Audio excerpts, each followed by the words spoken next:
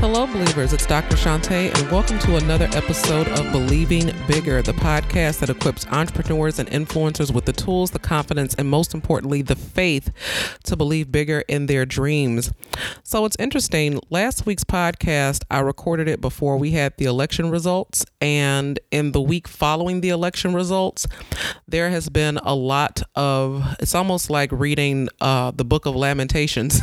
There's been a lot of lamentations on social media. People are hurting. People are devastated. People are afraid. And I get all of that. I was disappointed. At the same time, I wasn't surprised. And in the week that has followed the election, one of the things that I am glad to say is that my confidence and my joy and my peace has been restored. I have a lot greater perspective, especially from a spiritual perspective, than I had last week. But the Bible says, mourn with those that mourn and rejoice with those who rejoice. And so while I know that it is sometimes as believers, our immediate reaction to just go straight to the word and just kind of like hit people with that, do know that there is space for people to be disappointed. There is space for people to feel what they feel. Even the Bible says, be angry, but sin not. So it's acknowledging that it's okay to feel the emotion and the weight and the heaviness of what's going on without doing something or taking it to a further step where you're acting on that emotion. So please know that I feel you guys. I definitely feel what you feel, and that's what empathy is. It's putting yourself where the other person is. At the same time, I am reminded that this world is not my home. It's not. And for believers, it's not for any of us. We are just passing through. And it really, truly is our job to pull as many people out of the fire as we possibly can. I have spent some time this week actually in the book of Revelation. And when I look at that, I just was fired up and I was doing my little church head nods like, yes, Jesus, yes, because it pretty much breaks down the defeat of the enemy, the ultimate defeat of the enemy. And one of the most powerful things in Revelation is that the word refers to him sometimes as the dragon. The dragon knows that his days are numbered. As a matter of fact, the Bible says that he knows that his days are short. And so while for us, it may seem like this is dragging out forever, please know that God absolutely has a plan. Everything that is going on, God absolutely has a plan. And over the weekend, God gave me two messages for you. So one of them you are going to get today. The other one you are going to get next week, because next week we're going to be talking all about God's perfect plan and his provision. So as we go into the season of gratitude and Thanksgiving, trust me, you are going to want to tune into that message because there is much to be thankful for in it. So let's get right to it. So our guiding thought for today's message, today we are talking about the courage to be healed. We're talking about pain relief. And so I hope that this message brings you some pain relief today. And so our message today, our podcast is coming from this guiding thought. It's coming from the book of Acts and the 4th chapter, and it's coming from the 13th verse.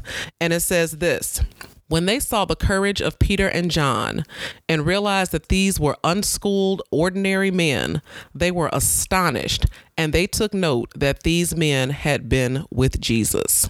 So let me give you a little bit of context about what's happening in the 4th chapter of Acts.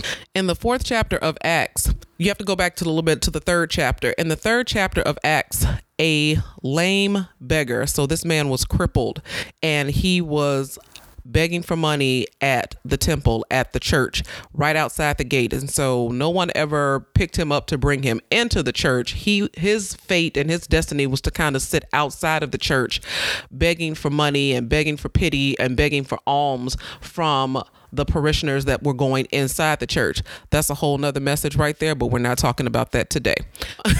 So in chapter 3, Peter and John happen upon this beggar, and the beggar says, I need money. I need cash, donate.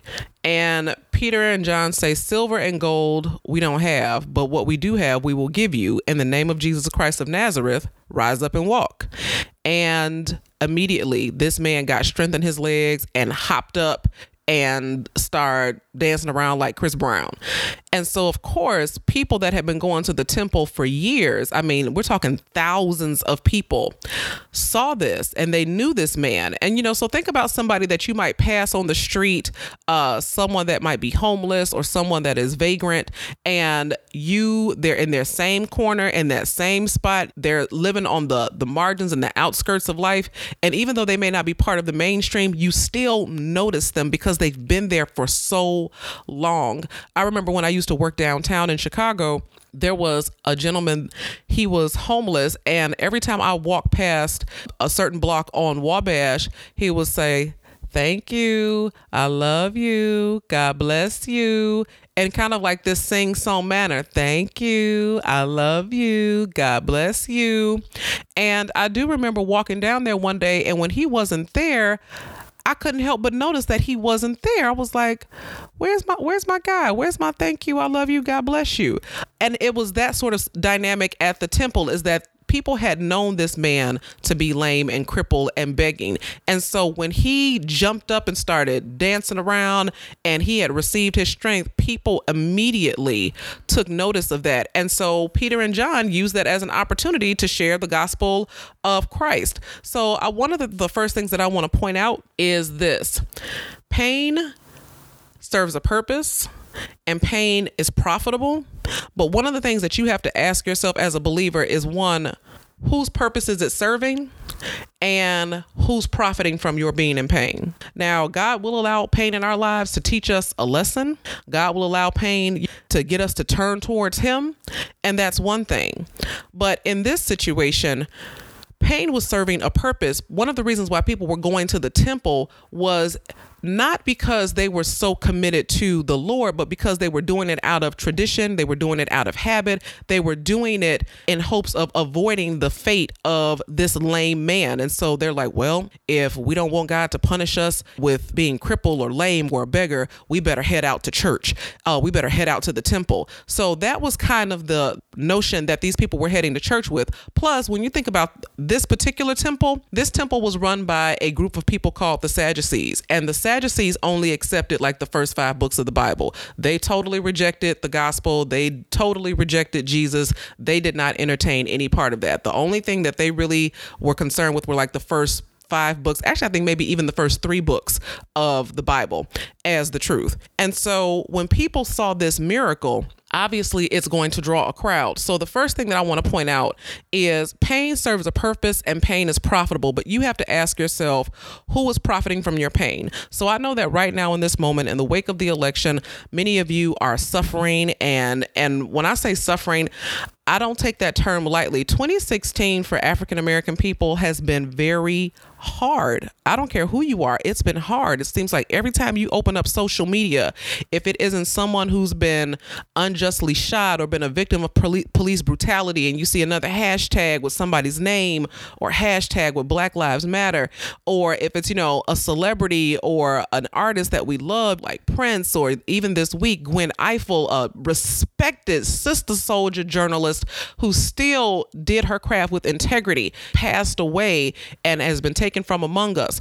Or in the wake of the election results, now we're seeing members of the Ku Klux Klan and white supremacists being appointed into high positions within the government.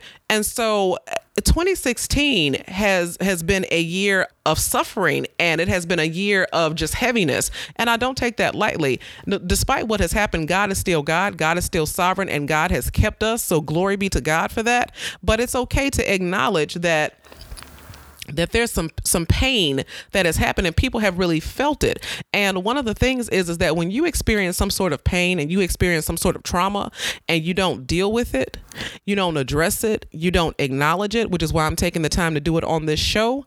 What you do is you just store it someplace in your body, you store it someplace in your spirit, and you suck it up and you try to soldier on. But in doing that, it's going to manifest somehow, some way. That pain is going to manifest.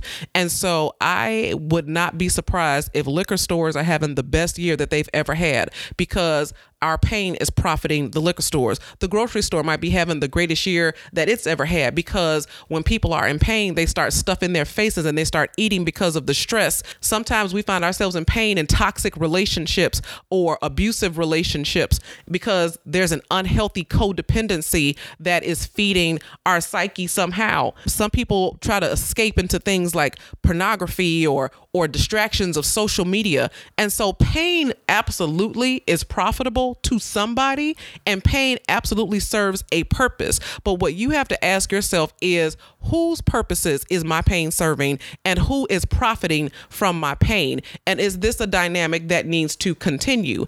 Every time I feel pain, every time I feel hurt, I ask God, and I do pray, and I say, Lord, what is it that you would have me to learn? What is it that you would have me to see? What is it that you would have me to do in this situation? And how is it that you would like me to address it? Or what is it that I can do to mitigate it? Lord, reveal to me if there's something that I've done that has brought this about. And so I go seeking for wisdom, but not everybody has the wherewithal to do that. So I want to challenge you that if you are in a painful situation, if you are in a painful dynamic, ask yourself those two questions. Who is profiting from my pain, and whose purposes is my pain serving? And if it's not to draw you closer to the Lord, then that's something that you need to re-examine, and that's something that you need to address. So moving on with our story. So Peter and John healed this man. And once people start praising the Lord and John and Peter start preaching the gospel, the Bible says in verse 4 of that same chapter, but many who heard the message believed. So the number of men who believed grew to about 5,000. And so after this man got healed, Peter and John start going in because they're like, how did this happen? Oh my gosh, who did this? What's going on? And it created such a buzz that Peter and John are preaching this message, and now about 5,000 people are believing on the gospel of Christ. So about 5,000 people are believing on Jesus, which brings me to my second point. When you get healed, when you experience a healing, a transformation, a breakthrough, you are going to draw some attention. So my second point in this podcast is that healing is going to draw a crowd. Whenever you are the person that is perpetually complaining, or you have been isolated and you kind of gone to a corner by yourself and withdrawn from the rest of society, whenever you have been in a situation where you've been kind of living in the shadows and kind of dealing with your pain privately, when you get healed, when you get transformed, when you have a breakthrough, people are going to take notice of that. All of a sudden, you got a spring in your step. All of a sudden, you got a message of positivity. All of a sudden, you have joy restored and peace restored. And, you're out of that toxic relationship, or you're out of that toxic codependency. And once that happens, you become two things. One, the center of attention, because people want to know what's going on with you. And simultaneously, you become a threat to the enemy. So when you go back to that first question, who's profiting from my pain? The enemy profits from your pain, because the enemy will use your pain to distract you from God, from the things of God, from your purpose, from your calling that we often talk about on this podcast. Whenever you are trying to kind of move up the mountain and climb up the mountain towards your goal, your destiny, your purpose, your platform, it's the enemy's job to make that way treacherous for you. And so a lot of times how we deal with that, rather than dealing with it on our knees and fighting our battles on our knees, many of us turn to things like alcohol or food or some of those other things that I mentioned. But when you get healed, now you have become the center of attention. You've become a light. Okay. So where there was once darkness, you've become a light.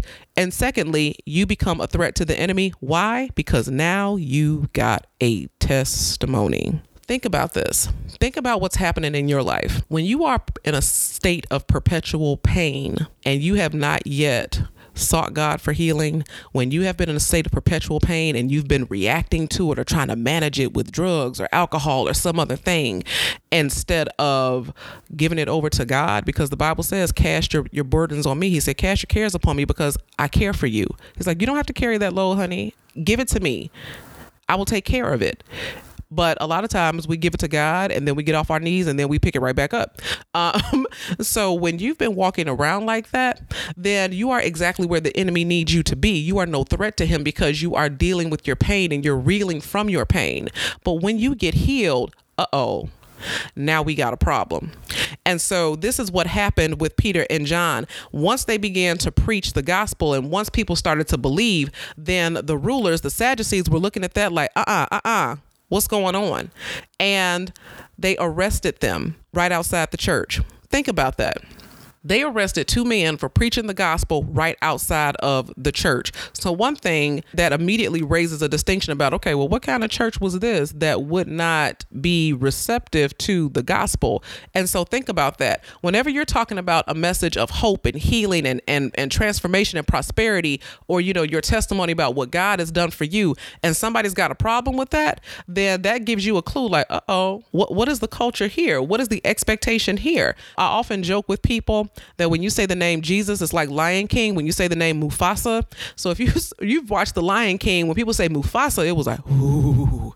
And then they say it again, Mufasa, ooh. And people would kind of shrink back. That's kind of how people respond when you start talking about Jesus. Like as soon as you say that name, it creates something, because the Bible says there is power in that name.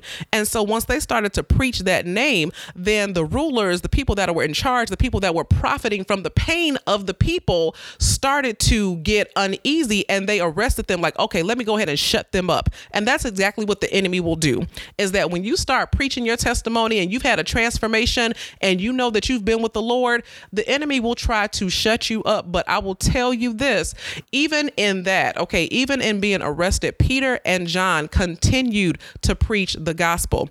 In fact, verse 8 says this, then Peter, being filled with the Holy Spirit, said to them, rulers and elders of the people, if we are being called to account today for an act of kindness shown to this man who was lame, and are being asked how he was healed, then know this, you and all the people of Israel, it is by the name of Jesus Christ of Nazareth, whom you crucified, but whom God raised from the dead, that this man stands before you healed. Jesus is the stone you builders rejected, which has become the cornerstone, and salvation is found in no one else, for there is no other name under heaven given to mankind by which we must be saved. And then like he dropped the mic. And so you are going to get challenged like, what you so happy about? Or, oh, I see you didn't got your little hair done. Oh, I see, you didn't went on your little vacation. Oh, I see you didn't, there's always going to be somebody like that that's going to challenge your breakthrough, that's going to challenge your healing. But I want you, don't shrink back to the bullies. Don't shrink back because the enemy is using those people to try to discourage you. The enemy is using those people to try to throw shade on what you've just experienced in your transformation. No, you be bold and you stand like Peter says and be like, yes, God is a miracle worker. God is a heart fixer. Praise God, or glory to God. Thank you, Lord. And keep it moving. And in this situation, once you give glory to God, there's nothing that anybody can do with that, because God's name is going to stand of its own. The Bible says that this word will not go out void. In other words, when I put the word out there, even this word that I'm speaking to you right now, it is not for nothing. The Bible says that it is going to accomplish that what I set for it to accomplish. And so once you put the word of God out there, once you put the word of Jesus out there and give God the glory for your healing, for your breakthrough, for your transformation, the Bible says that it is going to accomplish something. And so the enemy's job is to keep that thing from being accomplished. Think about this, especially in this holiday season, that the enemy is the Grinch, and the Grinch plotted. He said, I must stop Christmas from coming, but how am I going to do that? And so he plotted and he schemed, and he said, I'm going to take away this. I'm going to take away the treasures. I'm going to take away the trinkets and the baubles and the boxes and the presents and the garland and the Christmas turkey and the sugar plums. And I'm going to take all that away. And that's how I'm going to stop Christmas from coming. And yet when Christmas arrived, those people still stood up and sang with joy in their hearts, despite the things that they did not have. And so in the same situation here, the enemy is saying, I've got to keep you from giving that testimony. I've got to keep you from showing up on social media with a praise on your lips. I've got to keep you from getting to church on Sunday. But how? But how am I going to do it? And so I'm going to make your wife act up. I'm going to make your husband act up. I'm going to make your boss act up. I'm going to have your kids acting crazy. I'm going to take away somebody that you truly love. I've got to keep you from giving God praise. But how?